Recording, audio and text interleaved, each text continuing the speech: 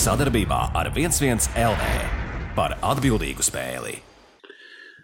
Labvakar visiem! Šodien 25. oktobris 21.00 un kārtējās nedēļas karstākās naglas numur 30 ir jau ēterā. Šodien 3-4 sporta veidi.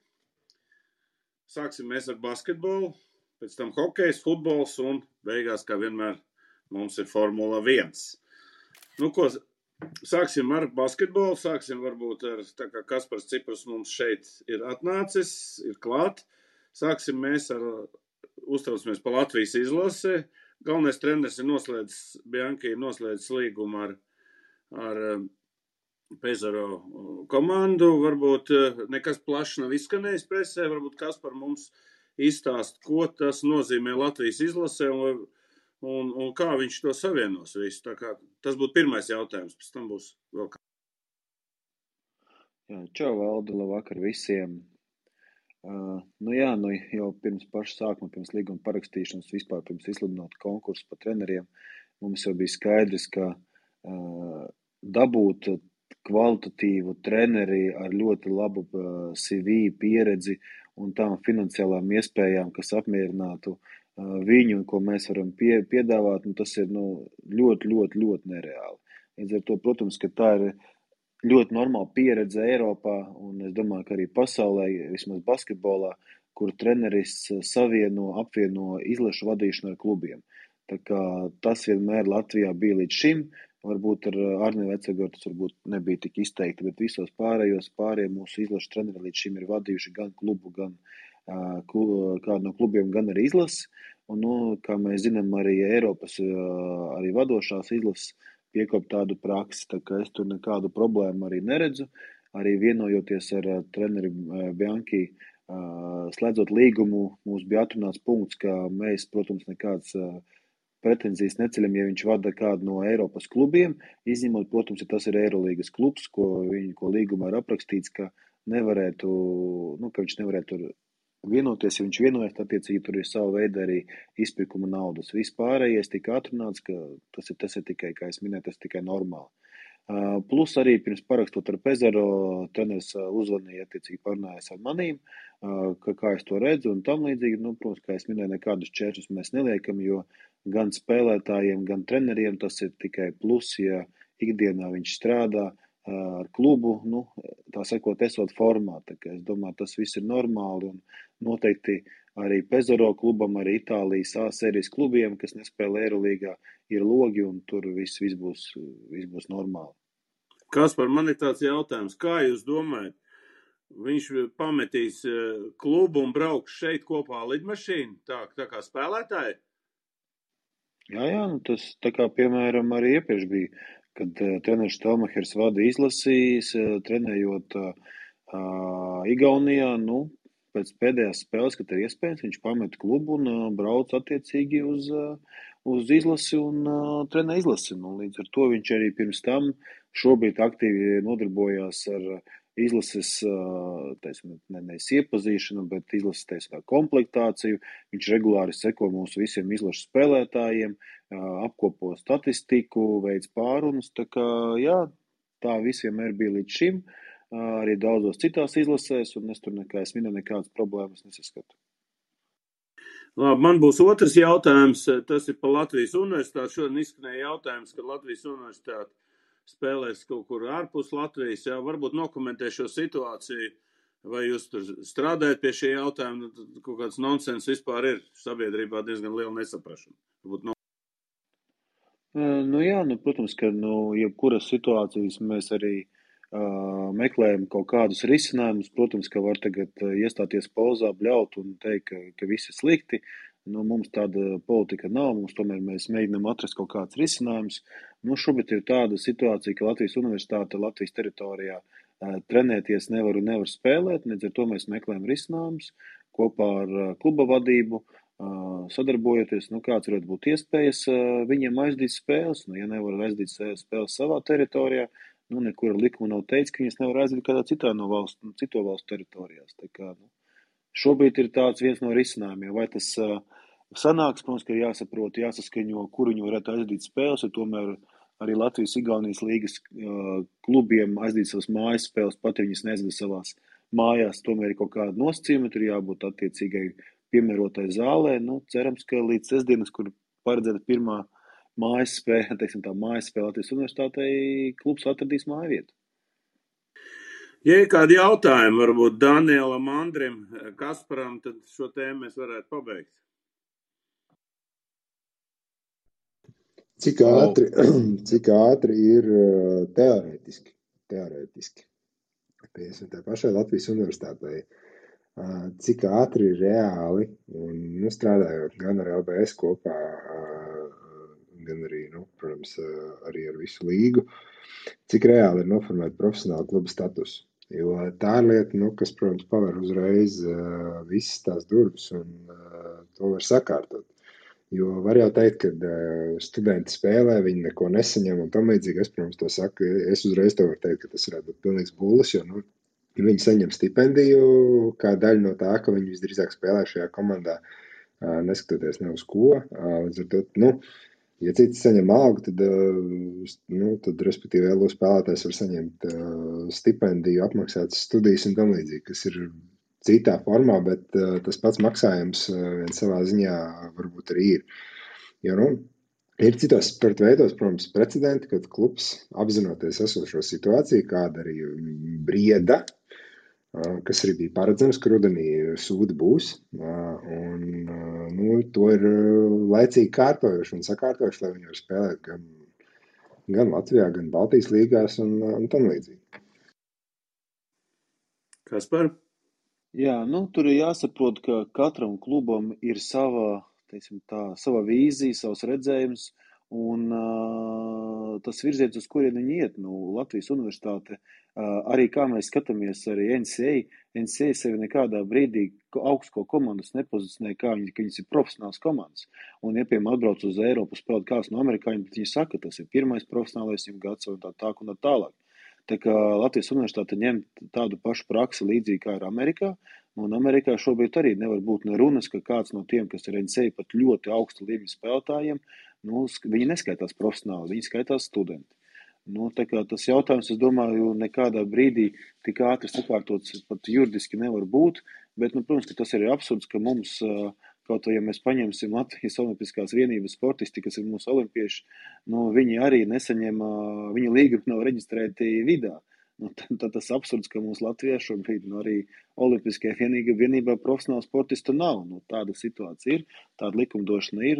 Kā es minēju, mēs no savas puses mēģinām palīdzēt, ieteikt un atrast tāds risinājums, lai vismaz Latvijas universitāte, kas šobrīd ir uzņēmusi ļoti labu formu, spēlē ļoti, ļoti atzīstami, lai viņiem būtu iespēja arī to turpināt, nevis uzlikt uz pauzi viņus uz 4 nedēļām, tas būtu ļoti nepareizi. Es vairāk vienkārši par to, ka sorry, ka es pārtraucu Valdi, bet es vairāk par to, ka būsim godīgi. Liela daļa NCAA komandu trenējās profesionālāk un vairāk nekā puse varbūt komandas, kas spēlē Latvijā. Jā. Līdz ar to tas nav arguments, un tie cipari, kas, protams, ir, kas apgriezās NCAA, tas padara to par profesionālu sportu, lai vai kā tur to griezt, un ne jau vēl, lielākā daļa mēdī vienkārši to sauc par farsu, kad NCAA tiek saukti par amatieriem, kas ir nonsens un tā, bet te jau ir jautājums noteikti par to, cik ātri vai teoretiski varētu sakārtot, ka katram līgumam ir katram spēlētājiem ir līgums, kas ir klubā, jā, ka viņš ir reģistrēts. Protams, mēs tur nonākam pie situācijas, ka viņu vismaz ir jāmaksā vismaz uz papīra minimālā alga valstī un tā, un vai tas var tikt formulēts, protams, kā tas sēc kaut kādas studiju maksas un tam līdzīgi. To es nezinu, es vienkārši vairāk tīri no tā aspekta, vai LBS ir domājuši šādos plauktiņos liekot lietas, jo, jāsaka tā, es nezinu, es jau vasarā visiem teicu, ka rudenī sūdi būs, un tas bija skaidrs, un tāpēc es tā domāju, klubi ir klubi, kas to visu izdarīja, ko es kā piemēru Twitterī minēju, tas bija Dobels Tenaks handbolā, tīrāks amatieru komandas pēc savas būtības nav, viņi spēlē līgā, kur neviens īsti neko nepelnīja, bet visi čeļi strādā darbu, kurš strādā viņu fiziski, kurš strādā viņu ar galvu, bet viņi visi trenējās pa vakariem un tam līdzīgi. Līdz ar to savā būtībā atšķirības no LU tur ir tieši necik. Jā. Viena ir studenti, otra ir čaļi, kas uzspēlē roķeni pēc darba. Zini, kā Arvīt, ir tāda lieta, ka Latvijas Basketbola Savienība nemaisās administratīvā darbībā nevienā no klubiem. Līdz ar to mēs nevaram iespaidot, vai klubi slēdz līgumus profesionālos, vai viņi neslēdz profesionālos līgumus, vai viņi noslēdz pašnodarbinātā. Tā ir katra kluba iekšējā darbība un politika. Mūsu uzdevums ir palīdzēt, organizēt un izveidot tiešām atbilstoši Latvijas iespējām atbilstošu līgu, lai viņi funkcionē, papildināt viņus, meklēt sponsorus, bet iekšēji maisīties administrācijas darbībā, Latvijas Basketbola Savienībā, es domāju, kā arī kurai citai savienībā, federācijai, tas nebūtu korekti. Un līdz ar to arī, kā es minēju, katram klubam ir sava vīzija, savas finansiālās iespējas, un es domāju, ka pie šāda juridiskā regulējuma Latvijas universitāte, diemžēl par profesionāļiem tuvākā laikā skaitīties nevarēs. Es netik daudz par maisīšanos vai vēl kaut kas vairāk, vienkārši tas, ka tās opcijas, tie risinājumi, viņi tāpat jebkurā gadījumā, protams, ir limitēti. Un, ja mēs runājam par LU, tad ir skaidrs, ka Latvijas universitātes vīzija noteikti nav būt par Lietuvas universitāti. Burti jau it kā nemainās, bet tas ir skaidrs, jā. Bet, labi, mūsdienās arī kāda starpība, kurā tukšā zālē tu spēlē, jā. Stream var nodrošināt arī no Lietuvas, un teorētiski tā nav problēma. Es vairāk, tīri vai, kā šī, jo es to redzu vairāk, kā kopīgu darbu, protams, nevis kā tur LBS saka stāstīt LU, kā viņiem jādara un vai tam līdzīgi, jo tas, ka kaut kāds normāls risinājums tajā, lai viņi varētu spēlēt Latvijā, protams, ir jāatrod, bet, vai ir kaut kādas sarunas, tīri saprast arī, to, jo, šobrīd no LU, protams, mums šeit neviena nav, kurš varētu sniegt to LU perspektīvu, kā viņi to redz un ko viņi plāno, jo, būsim godīgi, līdz martam nekas Varbūt nemainīsies. kāds klausītājos ir, nezinu. Es saku, es uzreiz varu teikt, līdz martam jau nekas nemainīsies. Šobrīd līdz 15. novembrim tāpat. Mēs pa daudz maļam to jautājumu. Andri, tu kaut ko gribēji piebilst, vai Daniel? Viss mēs ejam tālāk pa NBA. Man būs viens jautājums. Teiksim, ja atradīsies kāds risinājums un LU spēlēs kaut kur ārzemēs, un kas būs ar finansiāliem izdevumiem, vai federācija viņiem palīdzēs? Protams, ka tie būs Latvijas universitātes izdevumi, jo, kā es teicu, mēs nejaucamies komandu iekšēji administratīvā darbībā. Viņiem tīri teorētiski tas varbūt viņiem būtu iespējams noslēgt līgumus vai nebūtu, tas varbūt jāprasa viņa komandas vadībai, bet, ja katrai komandai startēt, ir jāsaprot tas arī savi riski. Bet, no savienības puses var pateikt to, ka šobrīd basketbols ir labs paraugs tam, ka mums ir pilnīgi visi 100% ir vakcinējušies vai ir uzsākuši vakcinēšanas procesu. Tā kā es domāju, līdz 14. novembrim, kad beigsies, cerams, ka beigsies lockdowns, mēs varēsim iet un teikt, ka, mēs tiešām neesam drauds, jo mēs esam pildījuši visu ieteicošo formu, ko gan valdība, gan arī visas pārējās instances lūdza, lai vakcinēties, tā kā mēs to būsim izpildījuši, un ar to regulējumu mēs arī iesim un lūgsim, lai mūsu sportistiem atļauj sportot, jo es uzskatu, ka basketbols šajā ziņā ir viens no piemēriem šobrīd.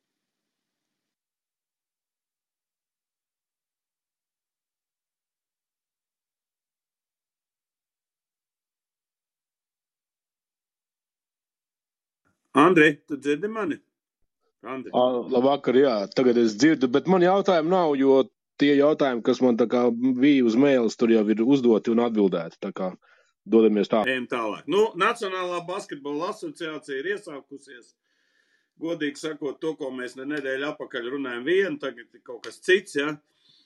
Varbūt došu uzreiz Reinim vārdu par mūsu diviem, par Dallas. Visiem interesē Dallas starts un 2 spēles ir nospēlētas. kaut kas ir mainījies, kaut kas nav mainījies, Reini, tavā uzskatā, Porziņš, kas saka vārdu, interviju nedos Delfiem, bet es tev dodu pirmo vārdu. Čau visiem, labs vakars. Es jau nezinu, kā būt. Vēl man jāpamēģina pieslēgties kādai preses konferencē. Es biju saslims, tā kā es nemēģināju šajās naktīs sev mocīt. Man prieks par to, kā abi kustās. Es domāju, Dāvis, ar citu pagājušajā tieši interesi pēc apstījos. Tāda vispārēja, vai precīzāk, virspusēja mēraukli, bet viņam pagājušā sezona bija tikai 4 danki, kas bija zemākais rādītājs viņam karjerā NBA. Kur jau aizgāja backdoorā, ielika vienu ļoti sarežģītu tālmetieni, beigās tās, kas garantēja uzvaru, ne garantē, bet bija pēdējie nepieciešamie punkti. Komandai 2 uzvaras, es domāju, tur ir pārsvarā pozitīvi, viņš met daudz, tas procents varbūt šobrīd laikam pēc skaidliskā ziņā nav nemaz tik labs, bet es domāju, pēc skata ir labi. Kristofs saistībā man patīk, ka viņš izskatās fiziski labi. Bija tieši Atlantis spēlē pāris sprintiņu laukumu garumā, atgriežoties aizsardzībā, izjaucot pretiniekam ātros uzbrukumus. Daudz vairāk pārdomas man ir par to, kā komanda, tiek vadīta, kā tā jāspēlē. It kā tā jau filozofijas ziņā nekas nav daudz mainījies, lūk, ir tikpat daudz ar bumbu, bet vairāk tādās dažādās sīkumos niansēs, proti, ka spēlēja par 2 komandām, kuras ļoti daudz spēlē maziem pieciniekiem, bet izstāsta, ka Jasons Kits, lai kas būtu pretī, vienmēr spēlēs ar 2 garajiem. Attiecīgi tie 2 partneri, gan Pauls, gan Klebers, mazliet solīt ir zaudējuši savu savainojumu dēļ, un tad tas vairs neizstāsta tik labi. Es būtu gribējis, lai Kristaps dabū uzspēlēt vismaz kā viens garais, tādas nopietnas minūtes.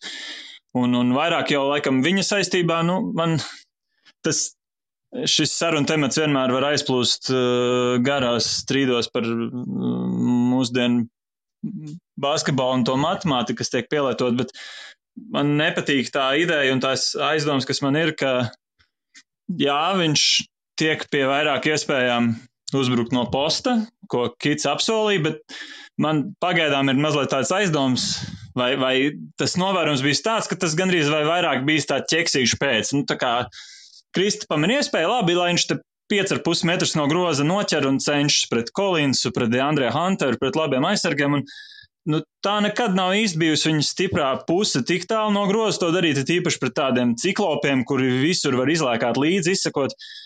Un tad pēc spēles var teikt, kur Kristapam tāda un tāda precizitāte no posta, tur nevajag viņam dot bumbu, bet tā spēle ar muguru pa grozu ir tik daudz atsevišķās situācijās, ar tik daudz iespējamām darbībām, kas pirms tam notiek, un manuprāt, vienkārši ir kaut kāda veiksmīgāka ekosistēma uzbrukumā, kur viņš pēdās bumbas tiek tuvāk pie groza, kur tas notiek vai pēc kaut kāda cross-screen soda laukumā, varianti daudz, un tas mētiens gan būtu veselīgāks viņam, gan tā jēga vispār dot viņam būtu lielāka. Tā kā man tā pagaidām ir bijusi vilšanās, šķiet Toronto spēlē, viņš kaut kur 3. ceturdaļā, kāds 8 minūtes bija palikuši, dabūja tādu vienu, ļoti smuki, ka viņš noķer, viņam jāpagriežās, viņš uzreiz met.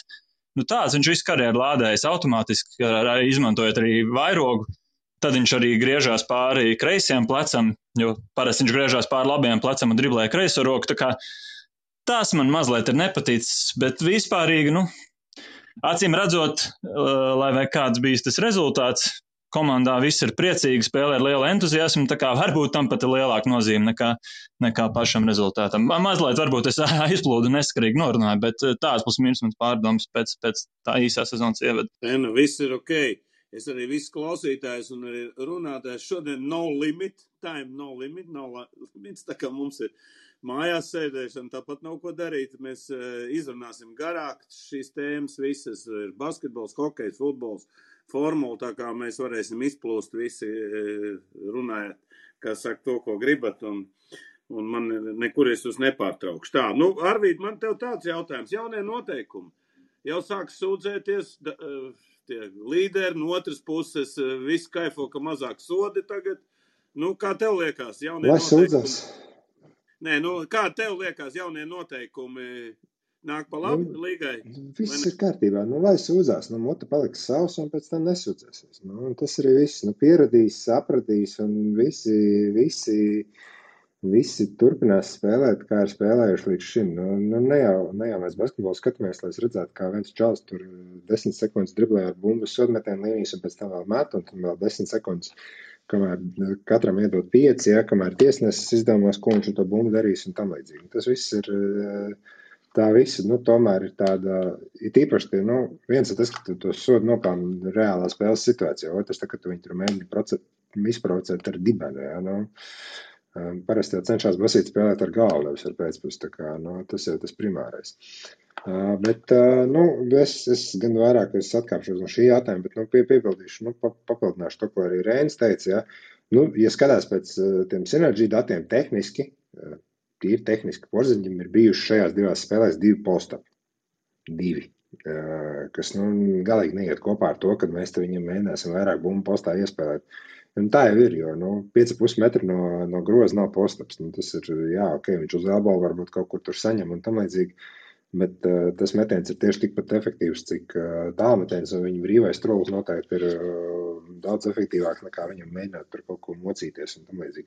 Dallas gan vispār ir, pirmās 2 spēles, tas ir, samples ir ļoti mazs, viņiem ir ļoti maz metienu grozu tūmā, viņiem ir ļoti vāja realizācija pagaidām bijusi, tas varbūt ir uz tās katastrofālās Atlantas spēles rēķini. Bet, jāsaka to, ka ir vismaz pagaidām skaidri redzams, ka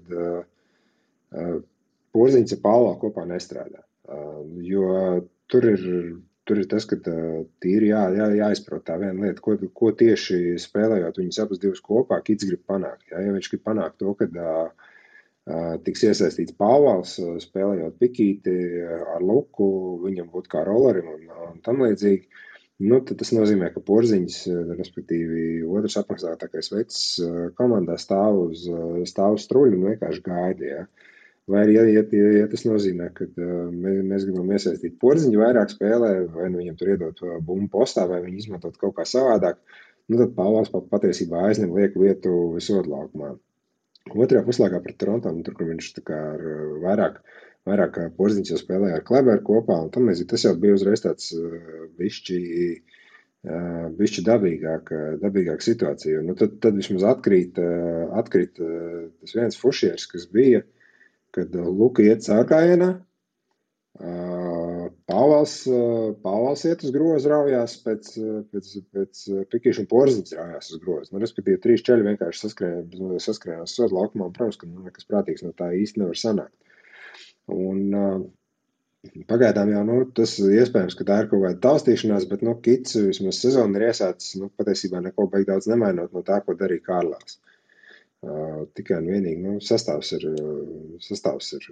gadu vecāks, it kā saspēlējies vairāk, bet tepat laikā, neko kardināli jaunu mēs varbūt tādi īsti neesam ieraudzījuši, varbūt tikai, tiešām tas otrais puslaiks pret Toronto, kas būs tālāk, protams, viņi tagad pateicīgi tur Houston, San Antonio varbūt nāk pretī, ka tur var uzsprišināt arī, protams, to statistiku un tā. Porziņģa sakarā, pozitīvi ir aizsardzībā, vairāk un mazāk, redzēt, kad viņš ir atpakaļ kaut kādā tajā kondīcijā un tā. Tas ir ļoti, ļoti vērtīgi. Mērtāna gadījumā, var jau redzēt tieši to, ko mēs runājām arī pirms sezonas. Ir vienkārši ļoti daudz mutes, kas jāpavaro tajās pozīcijās, kam ir vajadzīgs minūtes. Un Dāvim, gaidīt, ka viņam būs stabili virs 25 minūtēm vai katru nakti, tas būtu arī diezgan naivi, jo tas visdrīzāk nenotiks šos. Ok, iesim pa basketbolu runājot par saucamo power ranking, ja, labi, viņš ir nosacīts, bet mēs šeit neredam Lakers, ja, un diezgan daudz tiek smīkņāts pa viņiem un apsmieti gan ar bildēm, ka viņi tiesnešiem visu laiku par tiesnešiem iekšējā komandā ir diezgan liels, tur bija kāds mazs konflikts ar Davis un Hovardu, un godīgi sakot, nevar saprast, ko no viņiem gaidīt. Viņi pat arī tādā saucamā NBA.com ir no power ranking 5 pat izkrituši.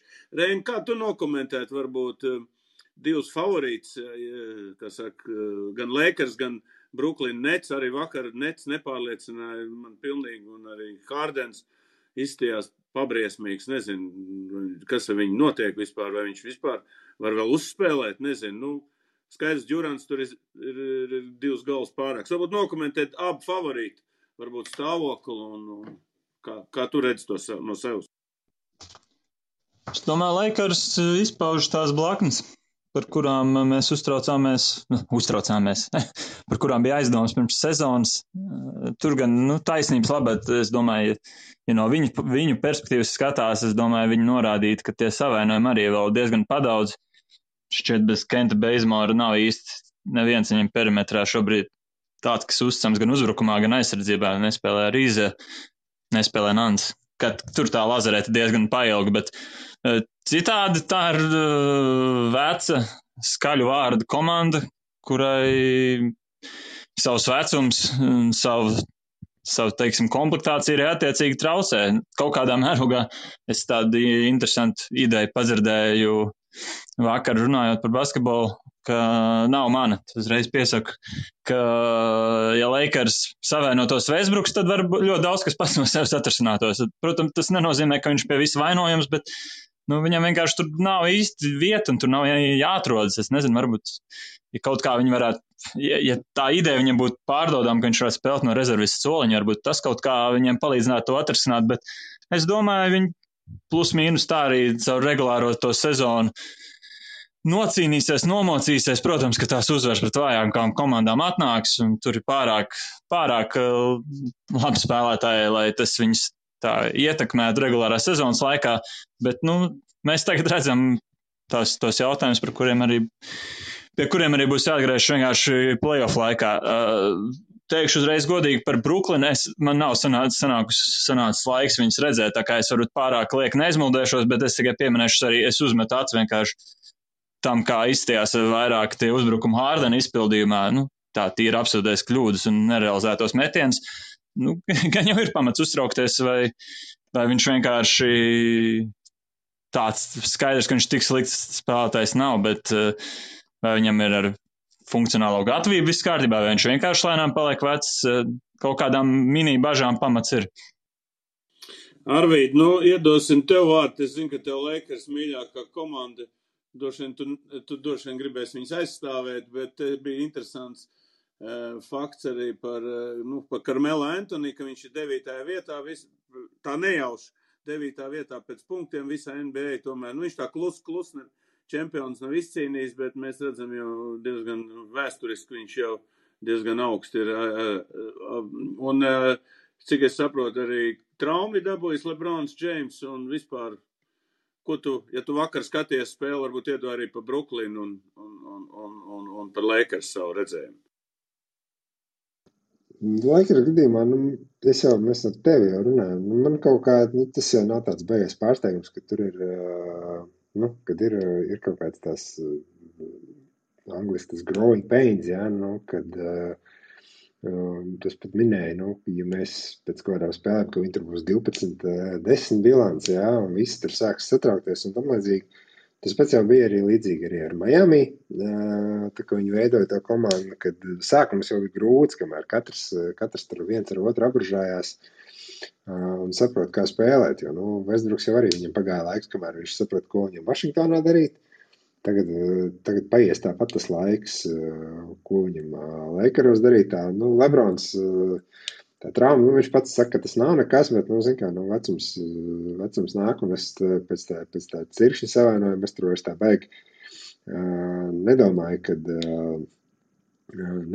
kad tas viss būs tik vienkārši, kad tas vienmēr būs varbūt tik vienkārši un tik ātri, kā viņam pašam varbūt šķiet, ka viņš jau ir tāds savā ziņā terminators, kurš spējīgs izdarīt visu un jebko, ja, bet manuprāt, Lakeriem vēl savus mēnesis laika paies, kamēr viņi vispār kaut ko ieskriesies, kamēr viņi vispār kaut ko sapratīs, kā viņiem, vienam ar otru apružāties. Brooklynas kontekstā, es gan neesmu tur baigi viņu spēles skatījies un tā, bet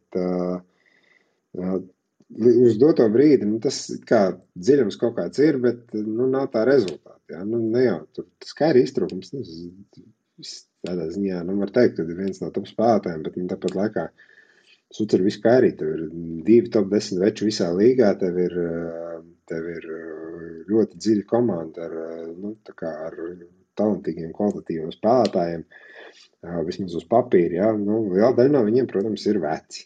Varbūt tas spēlē kaut kādu savu lomu, jā. Varbūt arī atkal, sezonas sākums un grūtības vienam ar otru aprast, jo, ja tā paskatās, tāda pat Golden State, viņi tur visi bez uzēja neskaita pāris jaunos, kas nākuši klāt, viņi visi viens otru zina, viņi visi viens otru pazīst. Un tas sākums ir varbūt arī izskatrams, kāpēc tas rezultāts nāk, tev nav 10 reizes jādomā, ko tie čaļi darīs, jā. Man patīk redzēt Charlotte ar 3-0 bilanci, tā, jo, tā ir komanda, kas ir, viens ir skatām, viens ir aizraujošs, līdz ar to, forši. Ok, paiesim vēl viena basketbola tēma, bet, žēl, ka Kaspars gan aizgāja prom. Man varbūt ļoti interesēja, kad NBA komisārs Silvers bija ieradies Eiropā un pārunāja FIBA, kā vismaz presē var lasīt mēdījos par to, ka it kā tiek runāts par tādu NBA Eiropas divīzijas izveidošanu. Un es jau pēc tam mēs parunāsimies par futbolā, par Superlīgu, arī tur jaunumi ir, tā kā es esmu vienmēr atbalstījis jaunas idejas, un arī šeit mēs parunāsim tās lietas. Man interesēs vēl, kad 5-6 gadu atpakaļ arī bija tāda ideja, un tad viņi noraka, bet atkal viņi parādījusies. Rein, kā tu domā, no kurienes kājas aug? NBA naudu meklē, vai viņi grib attīstīties, vai kas tas bija tāds? Tas bija tāds joks vai kas varbūt? Jūs kaut ko Es domāju, ka aizsaug no tā, ka viņi tomēr jūt sporta veidu izaugsmu, sporta veidu popularitāti, to, cik tam plaša sekotāja bāze ir visapkārt pasaulē. Interesants, nezinu, kā tu nosaukt, plāns vai iecer, jo skaidrs, ka basketbolam ārpus Ziemeļamerikas, domāju, vēl pietiekami ilgi, ja lieta kārtība nemainīsies, ir pietiekami liela problēma tieši saistībā ar peļņu vispār kaut kādu plānveidīgu vai atbildīgu naudas ieguldīšanu, lai tas, kas eksistē tur laukumā, būtu kaut kā pamatojams. Atskaitot, protams, to, ka cilvēkiem patīk basketbols, tas ir labs piemērs bērniem. To mēs saprotam, bet to varētu uz daudziem sporta veidiem norādīt. Tā kā es domāju, tas galvenokārt ir tieši balstās uz to, un galu galā tagad mums fināla MVP ir no Grieķijas, viens no līgas labākiem spēlētājiem, cits ir no Slovēnijas. Tā nākotne jau Eiropas kontekstā ir tikai spoža. Tas sekotāji nekur nepazudīs. Visticamāk, viņi tikai aizvien vairāk pārmetīsies uz NBA no Eirolīgas. Man ir gan grūti iztauties realitātē, kā tad NBA izdotos tas sagrābt to sekotāju ar kaut kādu citu paralēlu produktu, jo mums, ja mēs runājam par mums kā eiropiešiem, mums jau ir nopārdot tā viena prece. Es nezinu, vai mums te paralēlo kaut kādu, vismaz tā tīri instinktīvi. Man liekas, ka Eirolīga tad uzreiz nomirs. To arī teica Obradovičs kaut kad 3 gadu atpakaļ. Viņš saka, mums steidzami jātais slēgtā līga, lai ienāks NBA, tad mēs visi te nomirsim. Man tā liekas. Kā tev? Es domāju, ka tas ir tas, ko NBA varbūt šobrīd domā kopā ar FIBU, varētu līdzināties kaut kādam līdzīgam formātam, to, ko viņi ir izveidojuši ar NBA Afrika, ka tev ir tā kā sava kontinentu līga. Tas, ka mēs to varam saukt par NBA Eiropas divīziju un tam līdzīgi, tas ir skaidrs, ka tas nevienā brīdī nenozīmē, ka šīs komandas te varēs sacensties par kaut kādu titulu un tā, bet man ir aizdoma, kad NBA vairāk domā varbūt kaut ko nedaudz globālāk šajā kontekstā, kad izveidojot savu līgu, viņiem redz ar Āfrikā būs, viņi varētu izveidot līgu Eiropā, viņi varētu izveidot līgu Latīņu un Dienvidamerikā, un tad vēl kaut kā pieķert klāt tur Āziju, Okeānijas reģionu. tu izspēlē kaut kādus tos savējos lokālos turnīrus, un tad jau skatīties nākotnē, kad, piemēram, izspēlēt kaut kādu turnīru klubu līmenī, kur tu paņem, 3-4 top komandas no katra no šiem reģionālajiem turnīriem un veidot to kaut kādu arī, kā interkontinentālo kaut kādu kausu, ja? Kas to visu padara, protams, zem NBA brenda, daudz globālāku, kas to padara varbūt arī savā ziņā pieejamāku, pārdodamāku arī kaut kādam tur Ziemeļamerikas klientam, iepazīstinot varbūt ar potenciāli labākajiem citu kontinentu spēlētājiem, tā lai neatnāk kaut kāds čalis no Eiropas, kurš ir nodraftēts un tur vidējais ir līdztais, domā, kas tas pat tikpar ir. Tā kā tas ir skaidrs, ka tā visdrīzāk ir tā galvenā doma, kad izveidot savu veidu kaut kādu, viens ir slēgtais turnīrs, bet otrs jau tas varbūt zem FIBA. Zem FIBA varbūt tā mēteļa, protams, kopā. Otrs vēl variants ir, kāpēc NBA ar FIBA šo runā, ir tas, ka, protams, NBA vienmēr ir teikuši, ka viņi grib tomēr, Cubans ir bijis viens no tādiem izteitākajiem kritiķiem, kad NBA spēlētāji dodas spēlēt uz FIBA turnīriem izlasēs un arī tur olimpiskajās spēlēs, kad aizsargāt tur savu klubu aktīvu, ka tādā veidā NBA cenšas varbūt jau rast risinājumu, kā iegūt kaut kādu daļu no tās peļņas, ko FIBA saņems no pasaules kausiem, kā varbūt NBA dabūt kaut kādu peļņas procentu no raidtiesībām, no kaut kādām olimpiskajām spēlēm. Tas viss tomēr ir biznesa NBA kontekstā, neviens te nenāk uz Eiropu. Doma tāda, kā attīstīt kaut kādu basketbolu, kaut ko pilnveidot un tam līdzīgi. Tā kā, es esmu diezgan pārliecināts, ka tas ir tāds ļoti aprēķināts solis tuvāko 3-4 gadu perspektīvā, kas visdrīzāk rezultēsies kaut kādā līgā, bet... Noslēdzot šo tēmu, varbūt, Daniel, tu gribēji kaut ko piebilst? Jā, es domāju, ka NBA iet pēc NFL piemēra. NFL tagad dažas spēles notiek Eiropā, un es domāju, ka mēs to pašu redzēsim arī NBA, un NBA sezona sākās oktobrī un beidzās pārsvarā jūnijā vai jūlijā. Un es domāju, ka mēs varam redzēt varbūt kaut kādu kopīgu turnīru NBA un FIBA, teiksim, pēc NBA sezonas beigas, varbūt uz mēnesi, varbūt uz 2 mēnešiem tādu labu turnīru. Es domāju, bija jau tāds kāda? Jā, bija, bet...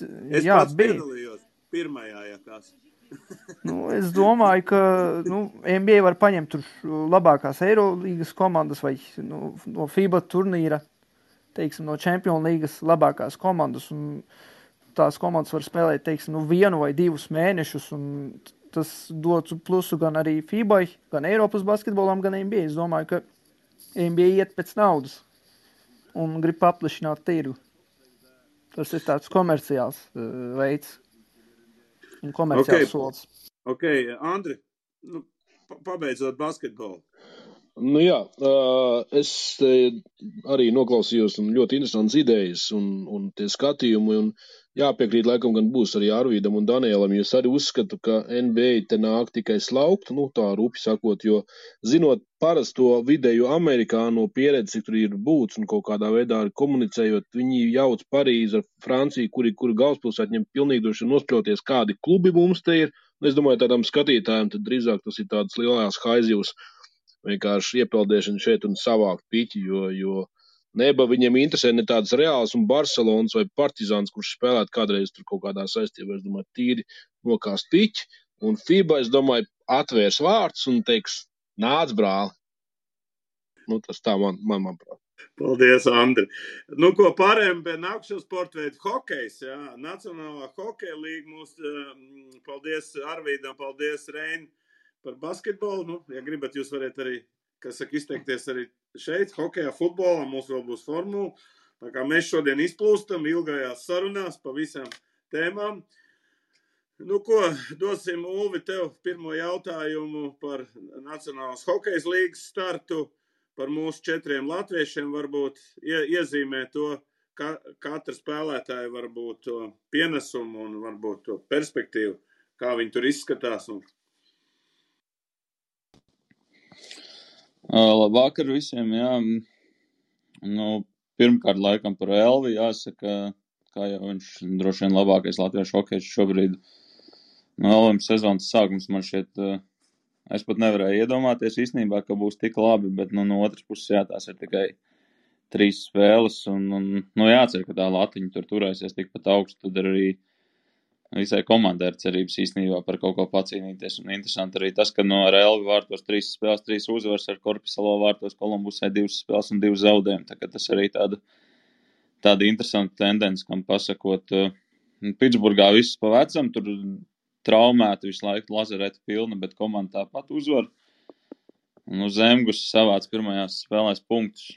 Tagad, gluži vairs nevācās, un es domāju, no viņa arī to principā arī gaidīt nevajadzētu, un arī interesanti tas, ka Zemgus sāka kā malējs uzbrucējs, bet viņa mājā tieši centrs notraumējās, izlaid jau pēdējās spēles, tā ka Zemgus arī uzspēlējis pēc ilgākas pauzes NHL ir kā centrs tagad arī.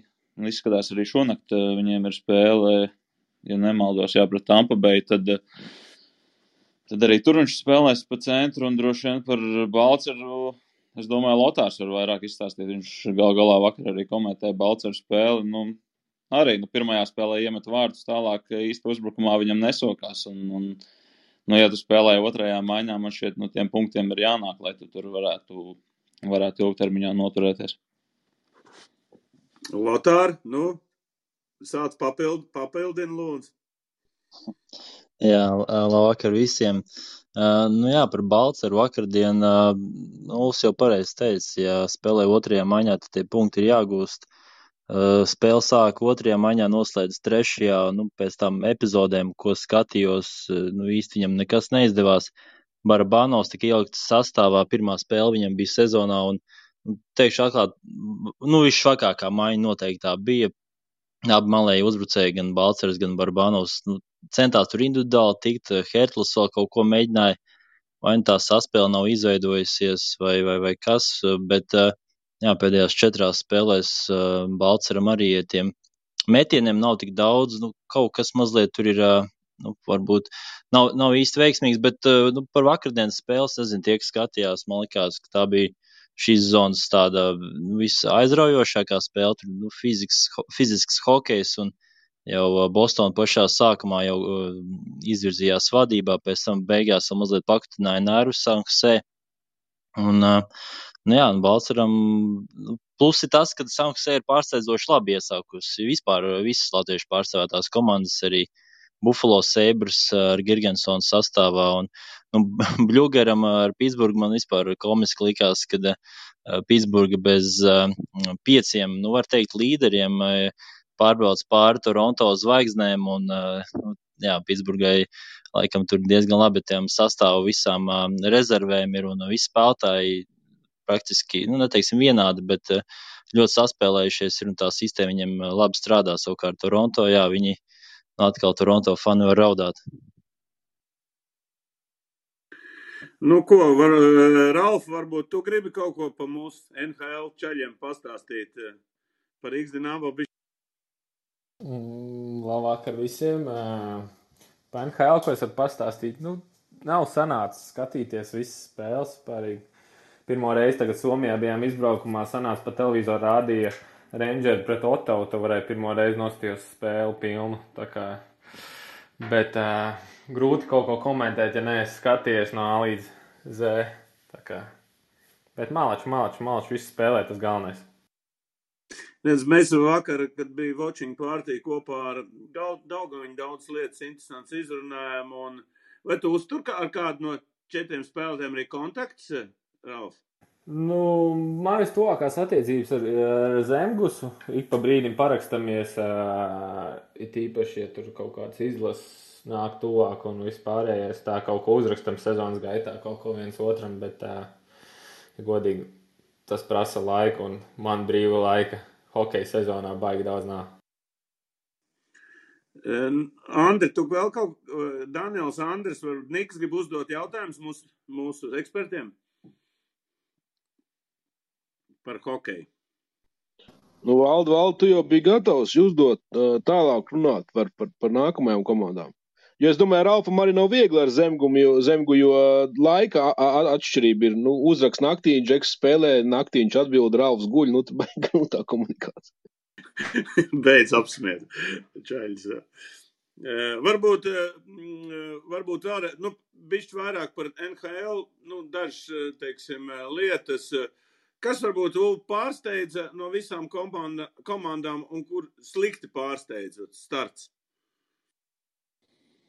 Ja mēs tā vispārīgi par komandām runājam, viena lieta, tas arī saistībā ar latviešiem, kas man šeit jāizceļ, Kolumbusai, viņiem ir pirmajās 5 spēlēs 3 uzvaras, bet jāatcerās, ka viņi spēlē principā šobrīd tādā pašā niknākajā divīzijā vispār NHL, un viņi pat ar 3 uzvarām 5 spēlēs, viņi tāpat ir priekšpēdējā vietā, tā ka tur, lai tiktu play-offā, vispār ir jāparāda pārdabisks sniegums. Principā šobrīd Pitsburga izskatās tāds vienīgais reālais kandidāts, un kaut kā nešķiet, ka Buffalo vai Sanksai spēs noturēt tādu tempu, kā viņi ir pagaidām paņēmuši, bet ja mēs tā paskatāmies vispār kopumā par NHL, tad vairāk jau gribās runāt par to negatīvo vienmēr, un Čikāga 6 zaudējumi 6 spēlēs, un viņiem ir NHL antirekords.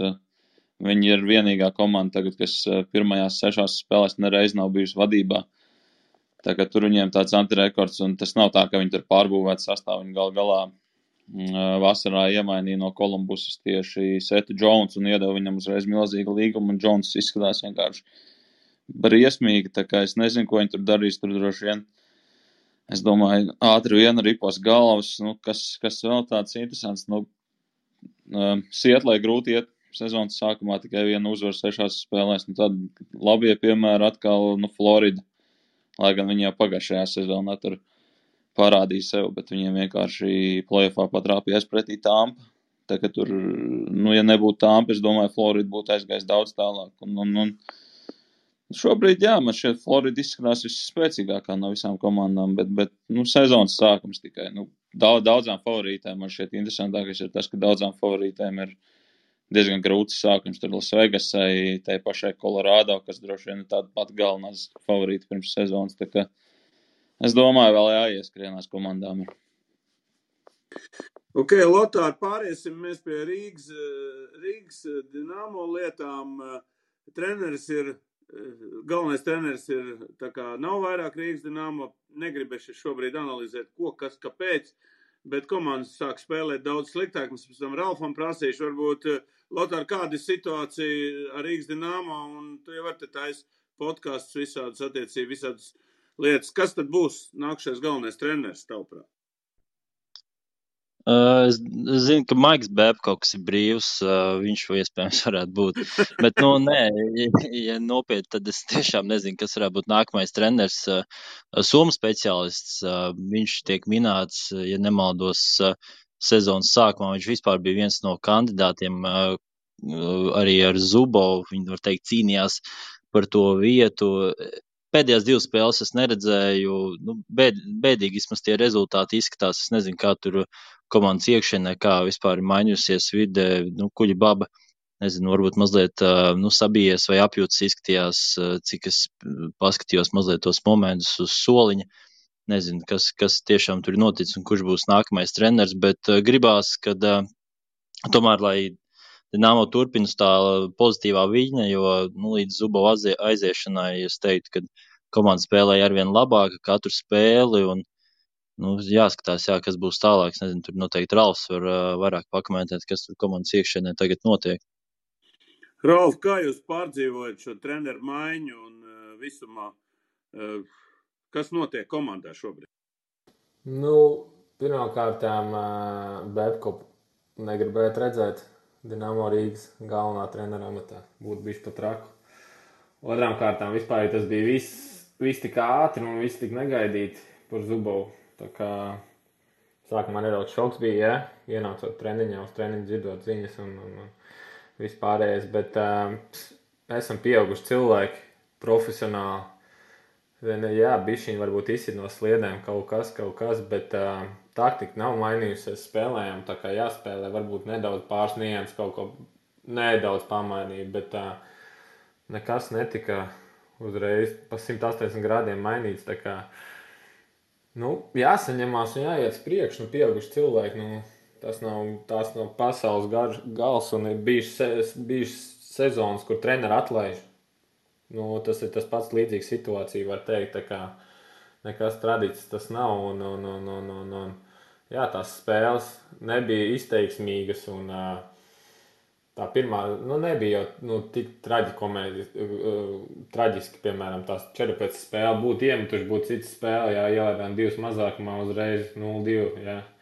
Tā kā būtu vairākumā kaut ko sagrabinājuši, bet, Helsinkos, no malas skatoties bija, redzējām, ka Helsinki bija baigi ātri un baigi grūtā spēle, bet citādāk tur jāiet uz priekšu un rīt treniņš un rīt svaiga gala.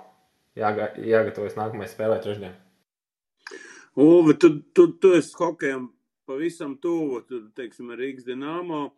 Es tagad lasu tādu ziņu, ka Znaroks ar Zubovu būs sastāvā Krievijas jauniešu izlasē un Karels kausā.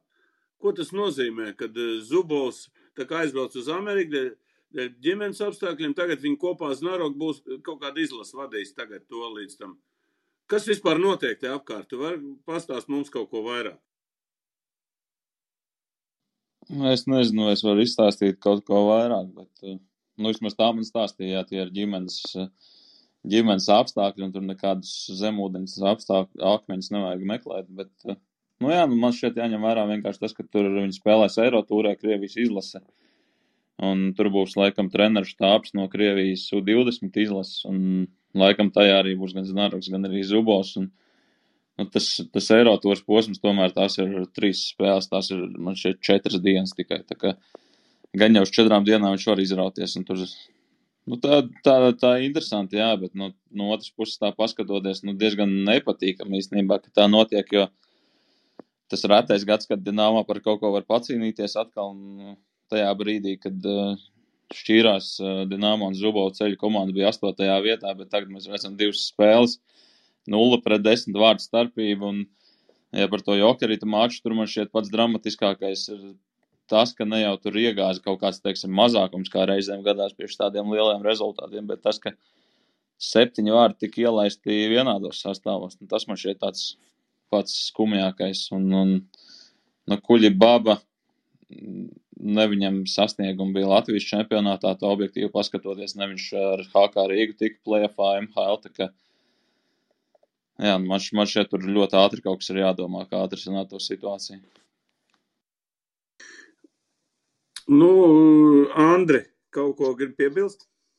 Jā, es gribēju Ralfam pajautāt, šādā situācijā, kad aiziet galvenais treneris, kuram ir, kurš nevarētu teikt, varbūt ir autoritāte, bet kurš spēj komandu savākt. Vai komandā parādās, ir svarīgi, kurš ir kapteinis, vai kapteinis var savākt komandu, vai kaut kādi citi jauni līderi, vai tomēr ir tāds mazs hauss, varbūt organizēts hauss, bet tā spēle varbūt pajūko tīri nevis meistarības ziņā, bet kaut kā morāli. Vienkārši kāda tā iekšienu, cik ir svarīgi, kad līderi vai nav svarīgi, kurš aizstāvēt kādu laukumā izkauties vajag, bet tieši tādu ģērbtūs līderi.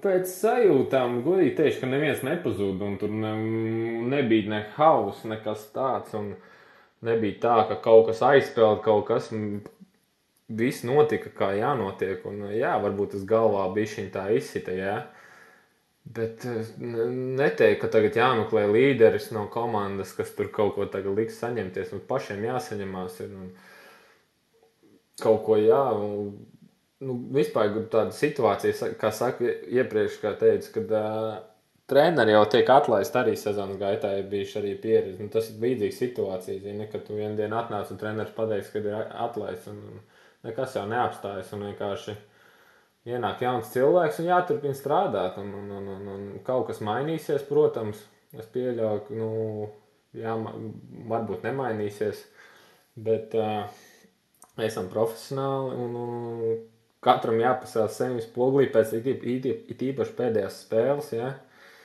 kur varēja labāk, un ko mums pašiem kopā vajag labāk darīt, un jāsaņemās. Citādāk Es domāju, kādam ieģērt vai medīt, un tagad te būt lieliem varonim un stāstīt, es tur būšu, es tur līderis, un tagad visi klausīties. Es domāju, nevajag visiem sajiet kopā. Kaut gan iepriekš arī bijām sagājuši kopā. Nav tā, ka tur, nezinu, tagad kolektīvs ir pazudis.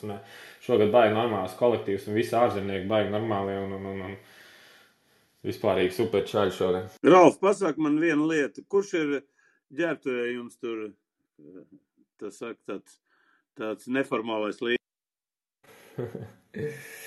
Grūti, godīgi vairāk cilvēku. Nav tāda viena līderi. Visi ir spēcīgi čaļi. Ir kas dažreiz pasaka kaut ko, ir cits, kas pasaka, ir gan no importiem kāds kaut ko pasaka. Tā kā baigi visi kopēji nav tā kā 20 čaļi sēž un viens tikai runā. Ja? Tur ir pa brīdim kāds kaut ko pasaka, ja? Kāds kaut ko stingrāku vārdu savā starpā pārmin, kas ir normāli, kāds kaut ko uzmundrina viens otru. Bet jūs jau redzat, jā, kas tur varētu būt līderi. Jā, ir tādi spēcīgāki, jā, un vairāk runātīgi ir klusie līderi. Tā kā es tiešām saku, kolektīvs šogad ir baigi labais. Ralf, kurš jums ir DJs, kurš liek mūziku? Ralf, es gribēju teikt, tas, kurš liek mūziku ģērbtuvē, tas ir boss. Mums ir sadalīti DJ. Ir, kad es kaut ko latviešu uzliek, tad ir mums vairāk tucinieki, tad ir vairāk kaut kas vairāk tāds hausiņš, un tad pēc sajūtām, ko komanda grib no rīta vai vakarā. Lotār, tu gribēji kaut ko uzdot? Es jau par to DJ gribēju uzdot, kurš vairāk liek to mūziku. Visiem tie DJ interesē. Ok. Nu ko, ja ir vēl kaut... Nik, tev ir jautājumi kaut ko par hokeju? Nav? Tu neesi mums šodien neko runājis. Es jūtu, ka tu uz formulu taupies. Nav, sveiki, nav, viss kārtībā, var turpināt. Okay. Runājot par formulu, es nezinu, kā jums, bet mums Dinamo ģērbtuvē visi tur, es teiktu, 10 cilvēki formulu skatās un seko līdzi, un man liekas, Paga. Zin pat vairāk par Jāni, man liekas. Ralf, pa formulu mums ir pēdējais. Tagad pa futbolu iesim, ja? Tagad futbols, kā saka Žigājos Karals, jau nezinu, cik liels Karals viņš ir Latvijā, bet, Karals viņš pasaulē noteikti ir. Nu ko, Māri, pirmkārt es apsveicu tev ar Latvijas kausa izcīņu. Skaidrs, ka vēl 3 spēles tev priekšā ir virslīgā. Tur kaut kas ir, pastāst. Es, piemēram, nostījos to spēli. Man liekas, pirmo reizi dzīvē visu futbolu nostījos. Man tā spēle nepatika. Ja? Jūs ātri iestāt golu un, kā saka, gaidījāt uzvaru. Un varējāt arī zaudēt. Varbūt tu pakomentē un sveicienu no mums kopā. Jā, paldies par sveicieniem. Var man dzirdēt, ja? Jā, ļoti labi. Jā, Valdu uzvarētais netiesā, tu pats zini. Es jau tev netiesāju. Jā, bet, ja nopietni, tad, noteikti jā, ka otro puslaiku vēlējamies redzēt savādāk, bet, skaidrs, ka spēlējam jau no rezultāta, tas bija fināls, un rezultāts mūs apmierināja, un varbūt tāpēc arī nosēdāmies, varbūt dažreiz bišķi pat dziļi bijām nosēdušies, bet, treneris ar maiņām tad mēģināja arī mainīt to situāciju, un uzskat, ka viņam mazliet uz beigām arī izdevās to izdarīt. Bet, skaidrs, ka mums galvenā prioritāte ir čempionāts, un, principā, arī uz kausa fināla tika izlikts sastāvs ar domām jau par trešdienas svarīgo čempionātu spēli, jo, principā, tika dot iespēju spēlēt vairāk čaļiem, kas sezonas gaitā jau mazāk spēlējuši. Jā, bet, prieks par viņiem, ka viņiem tika dot iespēju, ka viņi parādīja sev, pierādīja, un dažs labs varbūt nospēlēja labāk nekā pamatsastāv spēlētājs, kurš parasti čempionātā spēlē. Nu ko, Edmund, dosim tev, tu kā galvenais mūsu apskatnieks Klubhausā esi. Ko tu gaidīji no šī fināla un ko tu sagaidīji? Un tu jau vienmēr pasaki to, ko neviens nepasaka.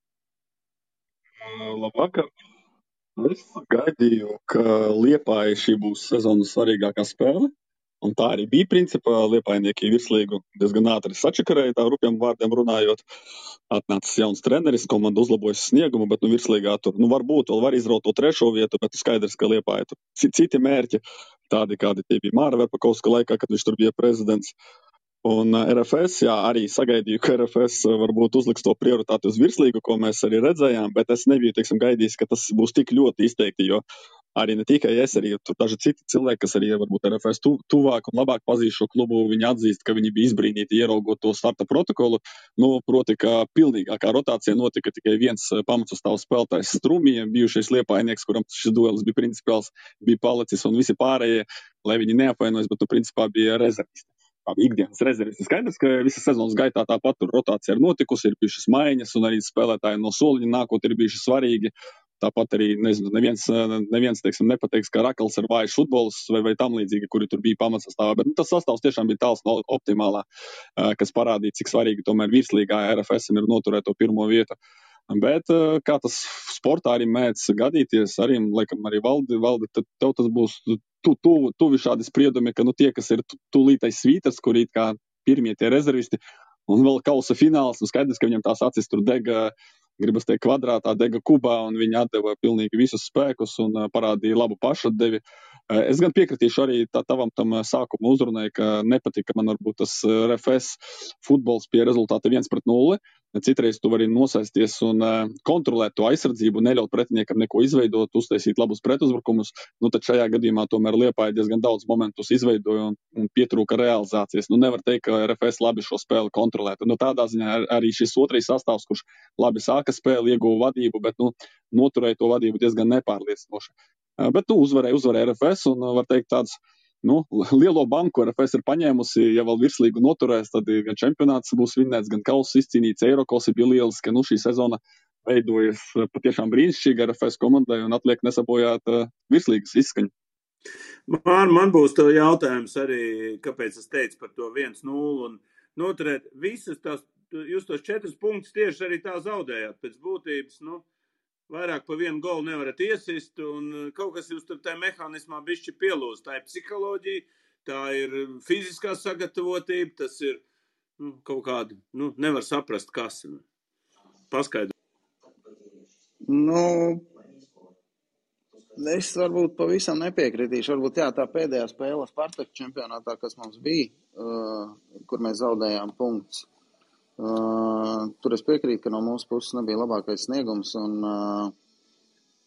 neizveidojām pietiekošu momentu, lai gūtu pārliecinošu uzvaru, lai gan Spartakam arī nav tas labākais brīdis čempionātā. Viņam tur vispār 13-14 dzīves spēlētāji vispār palikuši, 3 cilvēku maiņā sēž. Protams, nedrīkstējām pieļaut tādu kļūdu un neuzvarēt Spartaku. Tur es piekritīšu, bet iepriekšējās spēlēs bija diezgan smags grafiks mums Liepājā. Mēs tur uzreiz spēlējām pēc Rīgas spēles pārnestās, un laukums tur diezgan smags bija, un Liepāja tieši bija arī kā uzņēmums apgrieziens. Tur es domāju, ka bija labs rezultāts. Principā viņš mums arī pēc tabulas uz to brīdi apmierināja. Ar Rīgu es uzskatu, ka mēs ļoti labu spēli aizvadījām. Principā tur pirmajā puslaikā vajadzēja beigties 3-0 vai pat vairāk, bet neguvām dažas labas iespējas, un plus otrajā puslaikā muļķīgi pendeli un noraidījums, līdz ar ko arī tur 1-1 nospēlēja. Tur vienkārši sakritā apstākļi, kad diezgan laba spēle, nespējām pārvērst 3 punktos. Bet, pa spēli Spartaks piekritīšu, nezinu, vai tas bija atslābums, vai likās, ka jau čempionu tituls ir rokās, un ka principā tagad viegli pārbrauksim pāri Spartakam un arī visām pārējām spēlēm.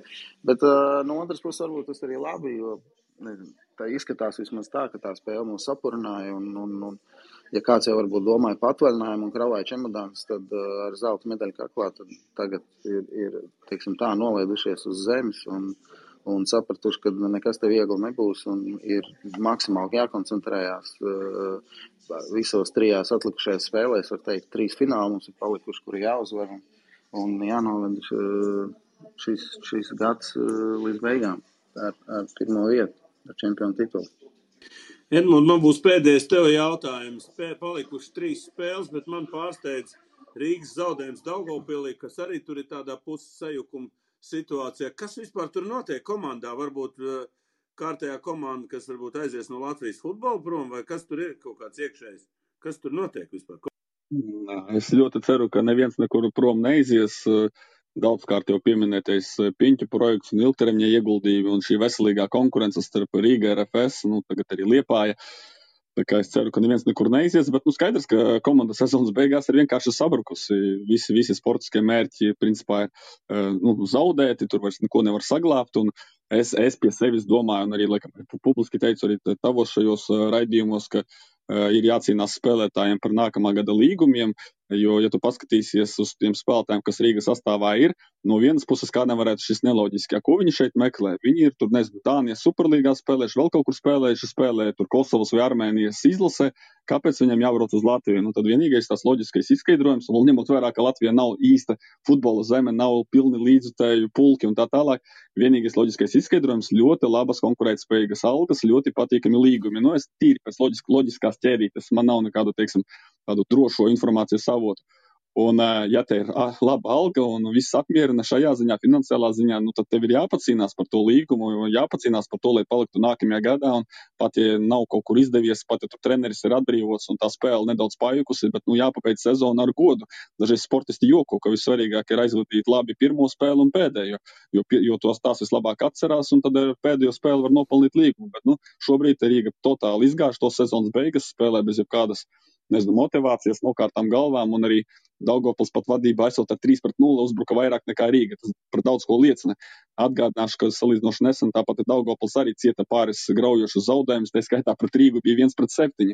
Un tagad pēkšņi šādi pretēji 3-0. Tā kā, pilnīgs pajukums, un es domāju, ka starpsezonu periodā būs lielā tīrīšana. Bet, kā jau teicu sākumā, ceru, ka paliks šeit tomēr visi tie mērķi, budžets un viss pārējais, ka tomēr paliks augstā līmenī un vienkārši mēģinās izlabot savus pieļautās kļūdas. Tā, mums ir Andrim, Nikam, Danielam jautājumi, mūsu ekspertiem Mārim, Edmundam. Man ir viens jautājums. Es gribu uzdot jautājumu Mārim Verpakovskim. Vai komandas iekšēnē ir jūtams kaut kāds spiediens pirms čempionu titulu cīņas? Vēl ir palikušas 3 spēles. Vai ir tāda, atmosfēra? Kā jūtās spēlētāji? Es varu pateikt, ka no vadības puses noteikti nav nekāda spiediena. Spiediens, kā tā, noteikti, ka viņš ir skaidrs, ka nevar būt spiediens bez spiediena spēlēt 3 sezonas pēdējās spēles, kurās izšķirās čempionu tituls, bet mākslīgi viņš netiek radīts, un no vadības puses noteikti ne.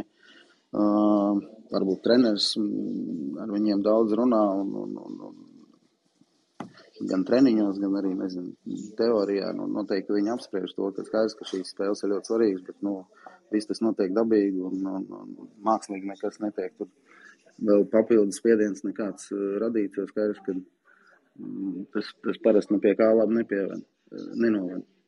Man ir, Māri, provokatīvāks jautājums, interesantāks jautājums, ja drīkst iestarpināties. Atlikušais kalendārs ļoti liela nozīme tieši mūsu pieminētās Rīgas spēlēm. Rīga 2 reizes spēlēs ar Valmieru, tātad ar RFS konkurentu, un 1 reizi spēlēs ar RFS. Un zinot, ka Rīga un RFS tādās maigi sakot nedraudzīgās attiecībās, kā Māris skatās, vai Rīga nešķiros pretiniekus, tā saprot, par ko es runāju. Un ja šķiros pēkšņi, tad vai jūs kaut kā reaģēsiet publiski, vai jūs esat gatavi pieņemt jebkuru scenāriju, un, ja Rīga spēlē ar nosacītu vājāku sastāvu pret Valmieru un ar jums ar degošām acīm un pilnā jaudā, vai būs tāda jūsu reakcija, vai jūs pieņemsiet to kā tādu objektīvu?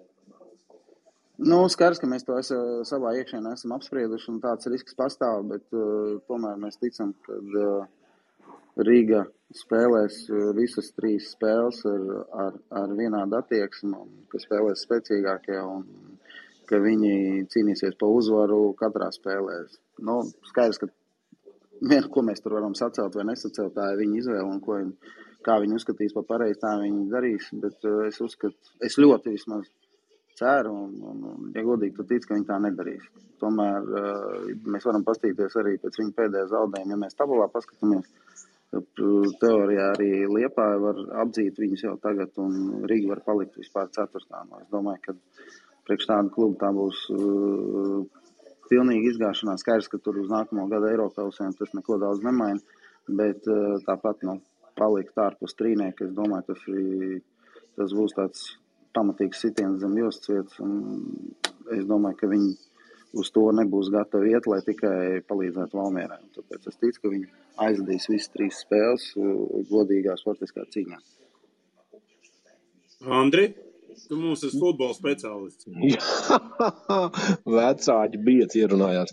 Nē, es tikai par to, ka šajā gadījumā jau Mārim ar komandu jau nav tur ko skaitļot. Pašam jāizdara savs darbs, un tad pārējie var spēlēt, kā viņi grib. Arī jā, to es arī gribēju pateikt, aizmirstu, gribēju piebilst, ka jebkurā gadījumā, jā, mums ir vairāk jākoncentrējas uz savām 3 spēlēm un jāuzvar 3 atlikušās spēles, un tad, principā, arī Rīga var darīt, ko grib. Es tev, Andri, pilnībā piekritīšu, un tas arī, ko es gribēju teikt, bet nepateicu. Protams, mums ir jāuzvar pašiem savas spēles, tāpēc mēs vairāk koncentrējamies uz to, un nevis domāt par to, vai tur celsim trats vai necelsim. Tā kā, ja izlaidīsim šogad titulu, skaidrs, ka mēs tikai paši būsim vainīgi.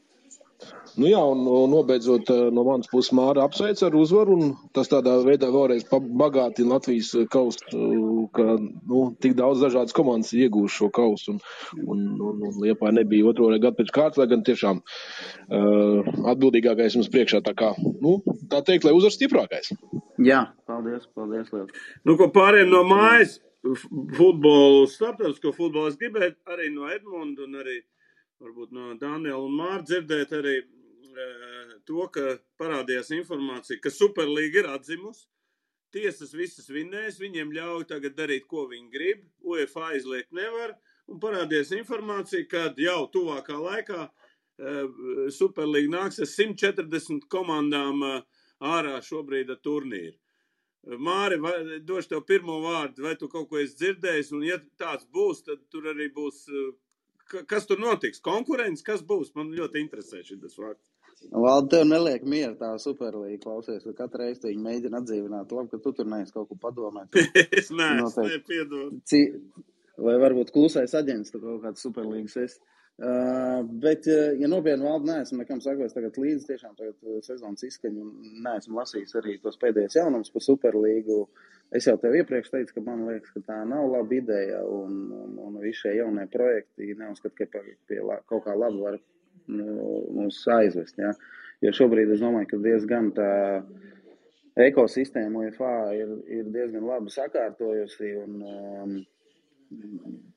nezinu, kārtējais salīdzinājums varbūt ar basketbolu mēs varam salīdzināt, ja, kur visi tie jaunie projekti ar tām Eirolīgām un FIBA tiem turnīriem. Es nemaz vēl tagad nesaprotu, cik tur ir turnīri un kurš kurā spēlē un kādā veidā kvalificējās. Ja. Plus vēl izlašu logu problēmu un vispārējais. Tā kā es ļoti ceru, ka tas nenotiks, un man, ja godīgi, liels prieks bija šogad par Šerifu, ja, kad Peres tur smējās, kas tā pa Čempionu līgu un kāpēc mums ir jāspēlē ar kādiem klubiem vispār nepazīstamiem. Un tad paņēma un ierīja no Šerifu sev mājās un zaudēja svarīgas 3 punktus. Ja. Bet vinnēja El Clasico. Vinnēja El Clasico, jā, bet tas ir Šerifs tāds spilgs piemērs šogad, par ko viņi tur čīkstēja, ja, kad mazie klubi, ja spēlē, viņi tur zaud 0-5, 0-6, un kāpēc viņi tur ir vajadzīgi. Bet pasties, Šerifs tur pirmajā spēlē vinnēja Šaktar Donetsku un otrajā spēlē izbraukumā Real Madrid, un tagad cīnās Real pa iziešanu no grupas tādā, it kā sev likās, ka tāda nāves grupa, grūtāk vēl iedomāties, ja, tur Šaktars, Inters un Real. Viņi tagad, pirmā vai otrajā vietā viņi grupā, viņi reāli cīnās par iziešanu, nezinu, drīzāk jau beigās neizies, bet tāpat pasties, tāpēc es domāju, tieši šādas komandas, tas ir tieši pievienotā vērtība, ja? Un iedomājies, kāds Moldāvijā tas būs tagad futbola attīstībā, un kāds tur ir futbola bums šobrīd valda, ka Šerifs spēlē Čempionu līgā. Peresam neinteresē Šerifs, viņam interesē tikai viņa projekts, un viņš ies līdz galam. Diemžēl, jā.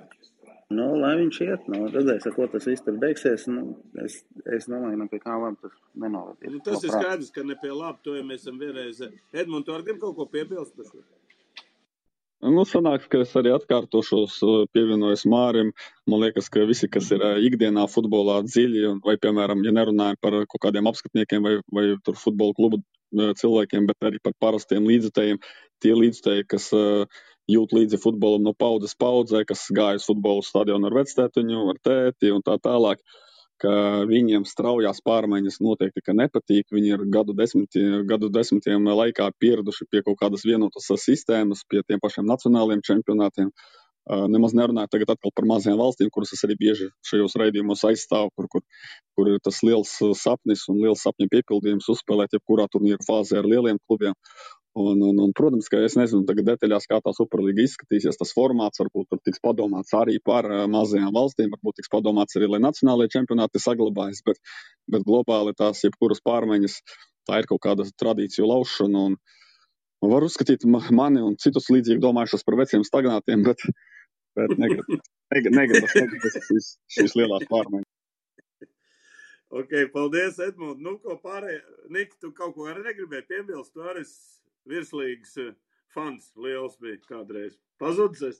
Esmu liels fans. Esmu šobrīd arī virslīgas sezonas izskaņā milzīgs Elvis Tugļa fans, jo viņš ir leģendārs virslīgas futbolists, kurš ir ar apbrīnojumu uzvarētāju mentalitāti. Tas ir viss, kas man šobrīd sakāms. Gaidām, vai viņš finišēs līdz galam savu arī kārtējo virslīgas titulu. Es vēl samaksāju kaut ko? Nē. Tas teiktu tā. Reklāma bez samaksas. Ok. Es tikai vēl vienu teikumu, ja drīkst, jo mēs ļoti bieži un daudz runājam par RFS, un Māris ir bieži viesis šeit un tā tālāk, bet izcelsim arī Valmieras komandu. Viņiem augstākais sasniegums viņu vēsturē, ja viņi paliks otrajā vietā, tas tāpat ir rekords šai komandai virslīgas vēsturē, un viņi joprojām cīnās par pirmo vietu. Tas sastāvs viņam objektīvi ņemot, un arī budžets nav tik liels kā Rīgai un RFS. Viņi izjauca Rīgas klubu divvadību, tā kā visu cieņu arī šim klubam, par kuru šovakar, manuprāt, ļoti maz. Paldies, Edmund, paldies visiem futbolu. Nu, pāriesim pie motoru karalu, Formula 1. Es saprotu, Aldis šobrīd nav pieslēdzies. Mums šodien galvenais būs Jānis, kurš arī ir, viens no galvenajiem šīs formulas. 4 Formula 1, 4 lietas es gribētu, lai Jānis man nokomentē. 400,000 weekendā, šaks apbalvošanā, kas vispār man šokēja, tālāk Verstappen Hamilton cīņa, kas bija aizraujusi līdz pēdējiem aplim, un Perez bez ūdens. Tās bija 4 lietas, es Jāni nokomentē, lūdzu, viss. Zini, kā es sākšu laikam čau visiem, starp citu, jā. Man šodien vienam jāatcitās, jā. Sāksim ar pēdējo, ko tu pateici, Perez bez ūdens, vienkārši ātri izrunāsim, lai viņš atkal var padzerties, jo, bija baigi izslāpis laikam čals. Teikšu godīgi, cik es sapratu no viņa komentāriem, tātad, ja jūs apmēram, lai jūs iejustos situācijā, ja, 30 grādu temperatūra, baigās pārslodzes, vairākās stundas sacensības. Ja, piemēram, manā sportā, kur es braucu, tad tur ir Latvijas vasarā 25 grādos un saulītē mašīnā, salonā ir 60-70 grādu temperatūra, un tu esi pilnā ekipējumā. Mēs runājam par formulu, tā viņi jau tagad it kā jau, viņiem jumta nav, bet patiesībā viņi tur tādām drošībām ir nopakoti, ka tur jau arī īsti tas viss pasākums baigi neelpo, un pie tām pārslodzēm, kas viņiem ir, un pie tā visa, kas viņiem tur vēl jādara pie stūras, bez ūdens šitajā trakumā izvilkt, tur viņš varēja arī īstenībā paģībt, bet neko, laikam tā fiziskā sagatavotība pietiekami laba, lai tomēr to visu izturētu, un skaidrs, ka tāpēc arī nebija tā tempi, jo visos treniņos un kvalifikācijās un visur viņam īstenībā bija abrīnojami labs temps beidzot. Un mēs visi gaidījām no viņa kaut kādu ātrāku sniegumu, bet tas, ka viņš arī no pārējiem aizmuka, tas, es domāju, no pārējiem, kas nav Red Bulls vai Mercedes, tas liecina par to, ka Red Bullam bija ātra formula šajā weekendā, ja? Ja mēs runājam, tad pēc kārtas par pārējo visu lietu, tad kas tur bija šaks un piedestāls? Nē, sāksim ar Verstappen Hamilton cīņu, tad pāriesim pie... Ok, Verstappens Hamiltons, jā, tātad, es teikšu tā, man jau kvalifikācijā, kad Verstappens pa 2 desmitaļām tā kā vinēja kvalifikāciju, tad pa lielam man jau sākās baigās aizdomas par to, ka tur nekas interesants nebūs. Jo, autosportā ir tā, ka faktiski, protams, formulā ir daudz mainīgo, jā, formulā ir riepu sastāvi, nodilumi, pitstopi, zilie karogi, vispārējais, tur ir daudz vēl citas lietas, kas vēl var ietekmēt kaut kāds rezultāts, jā, bet, piemēram, sprinta gonkās, kur tās lietas tiek ņemts ārā, 2 desmitaļas, lai saprast, tas ir, ja man pretinieks 2 desmitaļas pa maniem uz apli lēnāks, es viņu uzskatu gandrīz kā pilonu trasē. Jā, tas liekas it kā 2 desmitaļas, kas tas ir, tas it kā viens tur, jā.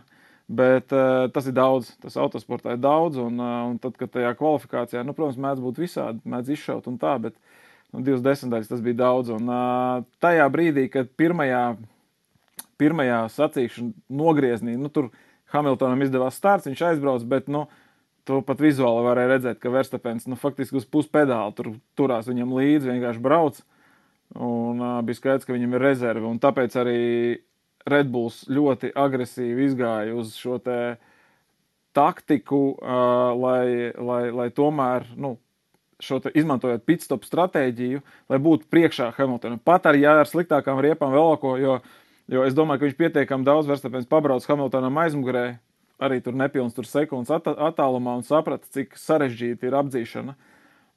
Un zinot to, ka Mercedes vispār nav tāda formula, ar ko baigi viegli būtu kādu apdzīt, nesoties to, ka viņi ir ātri, viņi ir tukšā trasē, tad es domāju, ka viņi saprata to, un tāpēc viņi to stratēģiju baigi agresīvi uzlika uz to, lai maksimāli iegūtu šo te pozīciju trasē, un tāpēc tam, nu, mēģina apdzīt, bet tur nekas nebūs. Un tāpēc, nu, tā kā mēs šodien ar Aldi runājām, nu, Aldis vēl cerēja uz tiem pēdējiem apļiem, ka tur intriga kaut kāda būs, bet man godīgi sakot jau no paša sākuma jau bija diezgan skaidrs, ka tur beigās arī nekas nebūs. Nu, un arī to pēc tam apliecināja, man liekas, intervija ar Hamiltonu pēc sacensības. Viņš vispār nebija izbesījies. Respektīvi, viņš bija apmierināts ar sacīkstu. Ko tas nozīmē? Tas nozīmē, ka vienkārši viņš zināja, ka viņi nevar būt pietiekami ātri, lai vinnētu Verstapenu šajā konkrētajā visā gadījumā. Tā kā, nu, man žēl, es gribēju, lai Hamiltons vinnētu tikai un vienu iemeslu dēļ, tāpēc viņiem būtu 1 punkts starpā.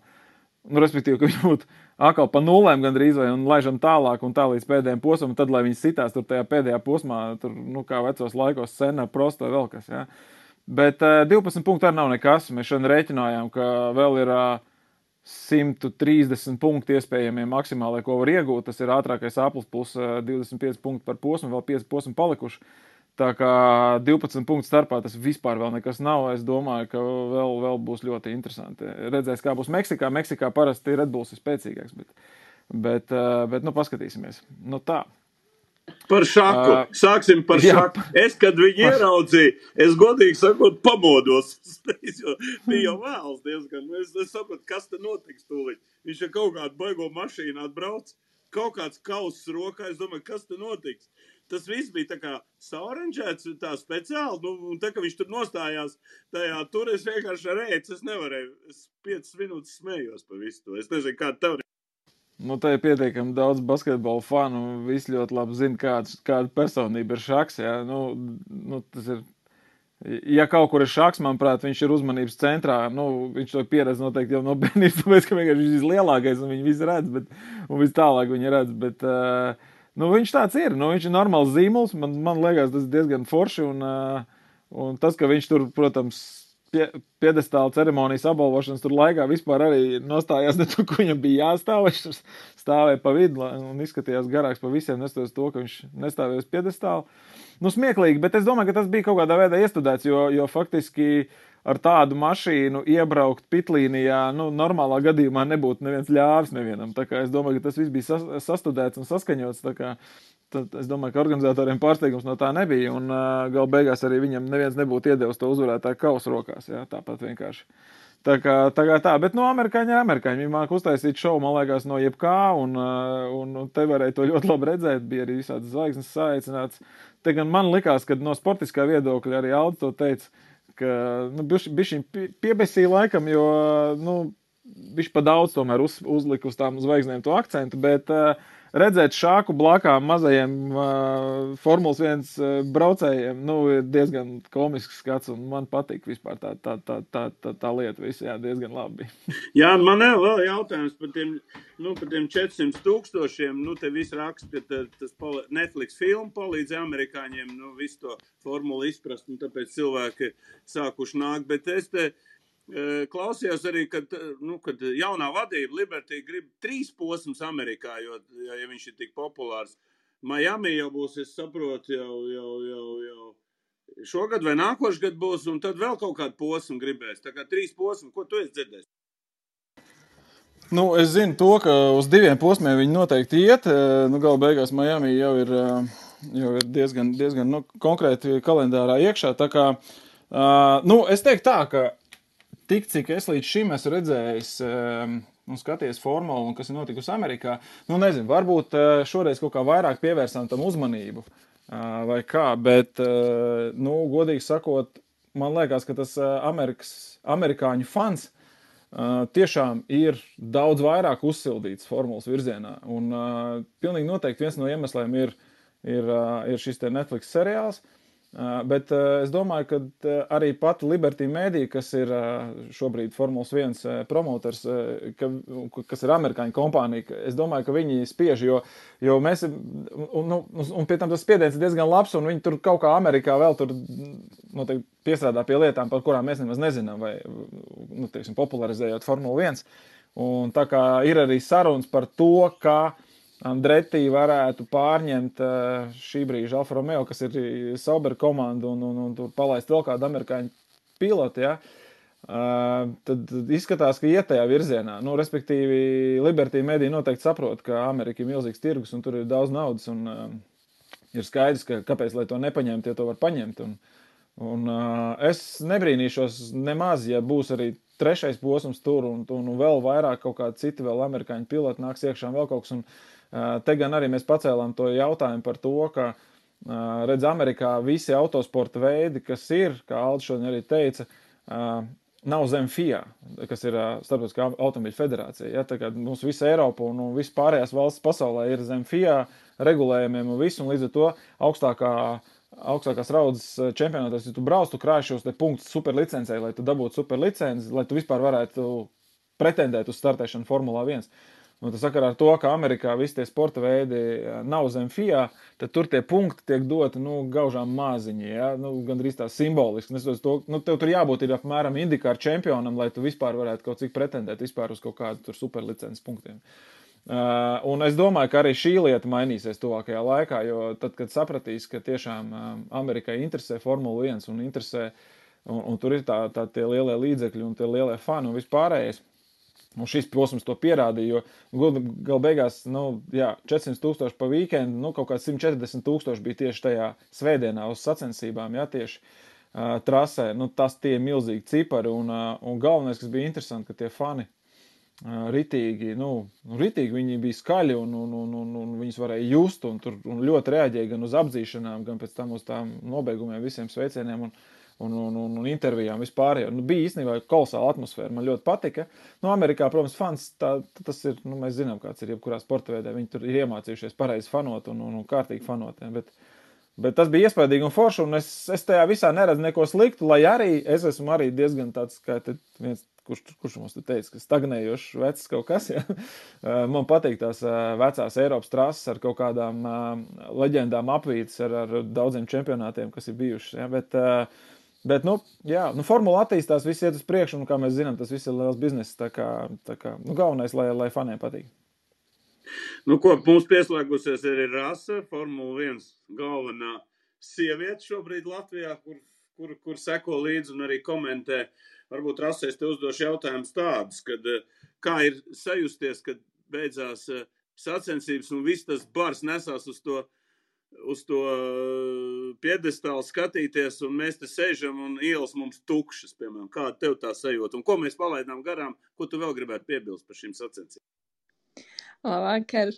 Nu, komplimentējošie, bet ir vēl meitenes sāk, tikai laikam kautrējās, bet jā, man patiesībā milzīgs prieks un reizē arī skaudība, ka es ieraudzīju, jā, ka tie vārti pavērās un pilna starta taisna ar tiem cilvēkiem, kas skrien uz to apbalvošanu, man bija tiešām balta skaudība.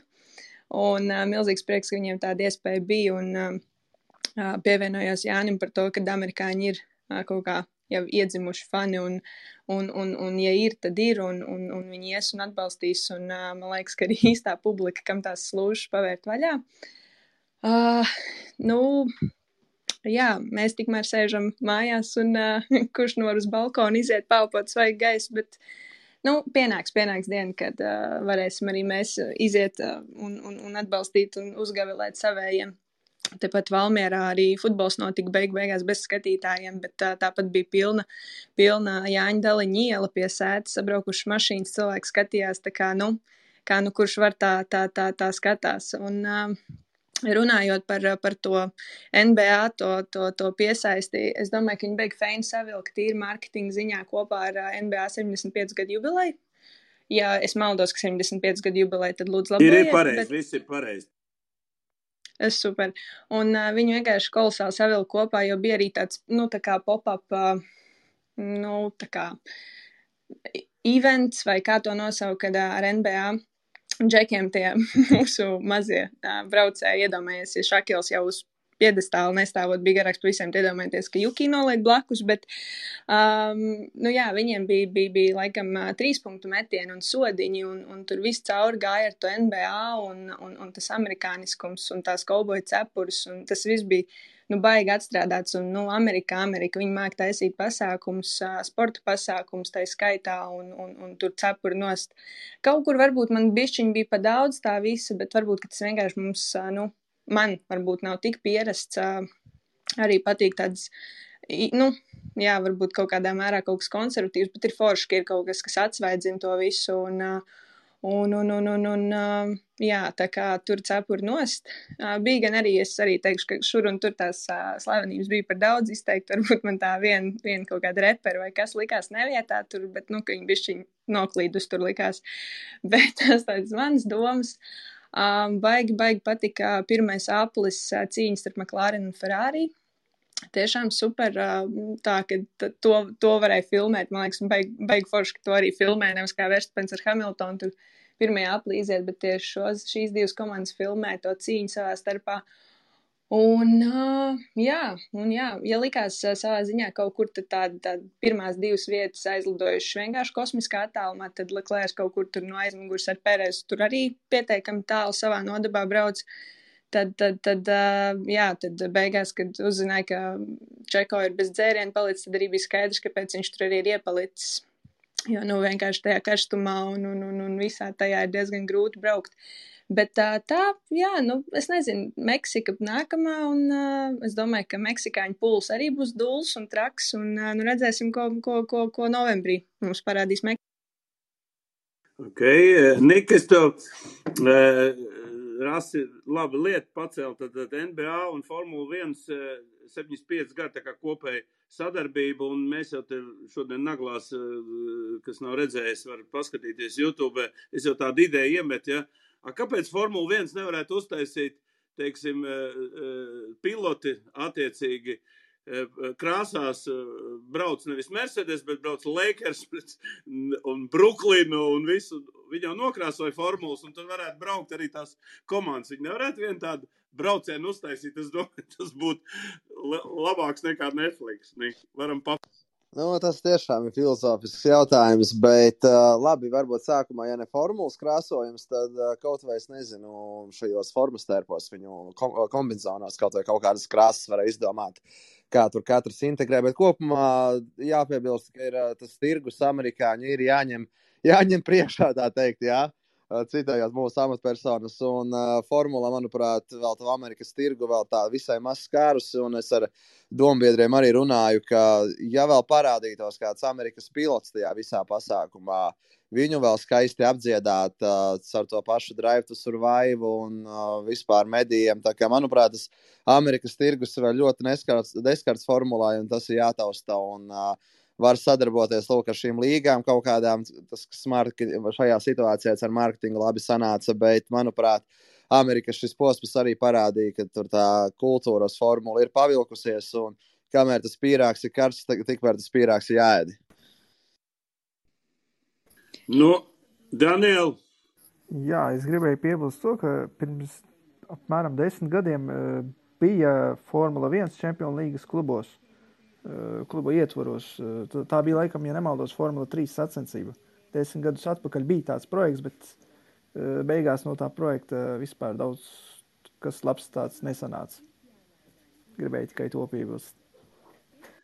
Viņiem līdz šim, piedod, ka pārtraucu, turpin. Jā, es nezinu, kur tas aiziet, bet tur lejā ir tā, iespēja aizsūtīt messages, tev aizsūtīja linku, Valdi, konkrēti tev šajā gadījumā, jo es savādāk nemācēju, tieši uz Instagram no F1 postu, kur viņi bija sadizainējuši formulas tieši komandu krāsās, kas ir viens, un... Jā, es to redzēju tieši. Es tieši arī to parādīju, jā. Tas bija interesanti. Un tajā mirklī, ko es vēl gribēju par to teikt, izskrēja no galvas. Par to, kad bija fināli, tad attiecīgi McLarens. Es saprotu, ka tur droši vien bija tās komandu krāsas, kad Suns komanda arī ir tajos oranžajos toņos, un tad uz formulas bija arī uzlīmēts, ka McLarens atbalsta Suns komandu, un man šķiet, ka vēl kaut kas bija kaut kur to tā kā, tādu savu draudzību parādījis. Tā kā tur tāpat kaut kas roku rokā vienmēr ar citiem sporta veidiem viņi tur sajiet, un tāpat tās uz Ameriku arī pēc McLaren parādījās arī Džordžam Russellam, tātad Viljams braucējiem šie te amerikāņu futbola džersī, tā kā tur visu laiku cauri vijās kaut kas. Bet es nezinu, man liktos beig dīvaini, ka bet varētu būt arī diezgan smuki trasē tas Šarlots zilais, un tā būtu droši vien interesanti. Andri, tu tādu klusē, kaut ko grib piebilst?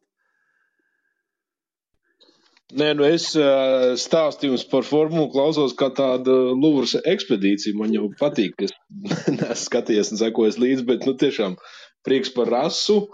Un nākamreiz vispārējās ekspertes studijā lūdzu. Andris ir nemierīgs, jā. Kur ir meitenes, tur viņš ir nemierīgs, tā kā atceramies, jā. Tā kā ras tev ir jāpiegādā mums vēl vairāk fans, lai mēs te varam arī bišķiņu atšķēdināt. Nika ideja tiek realizēta, ka vajag paņemt meitenes, un mēs paņēmām Nika. Es pildu tavs. Valdi, paldies, priecē. Katrā sporta veidā jāatrod ir entuziasti. Ok, pusotru stundu vairāk esam jau runājuši, diezgan saturīgi kopā gan par basketbolu, hokeju, futbolu un formulu sanāca. Paldies visiem, kuri klausījās, paldies, kas piedalījās. Tiksimies atkal nākošu nedēļu, un būs jau jaunas ziņas un interesantas ziņas, tā kā turpināsim. Lotāri, paldies Nikam, Jānim, Rasai, Andrim, Danielam un visiem pāriem, kas pēc kaut kādu laiku arī izlogojās. Jā. Tā kā paldies un priecīgi izgulēties. Visu labi. Čau, paldies. Visiem, paldies. Sadarbībā ar 11 LV par atbildīgu spēli.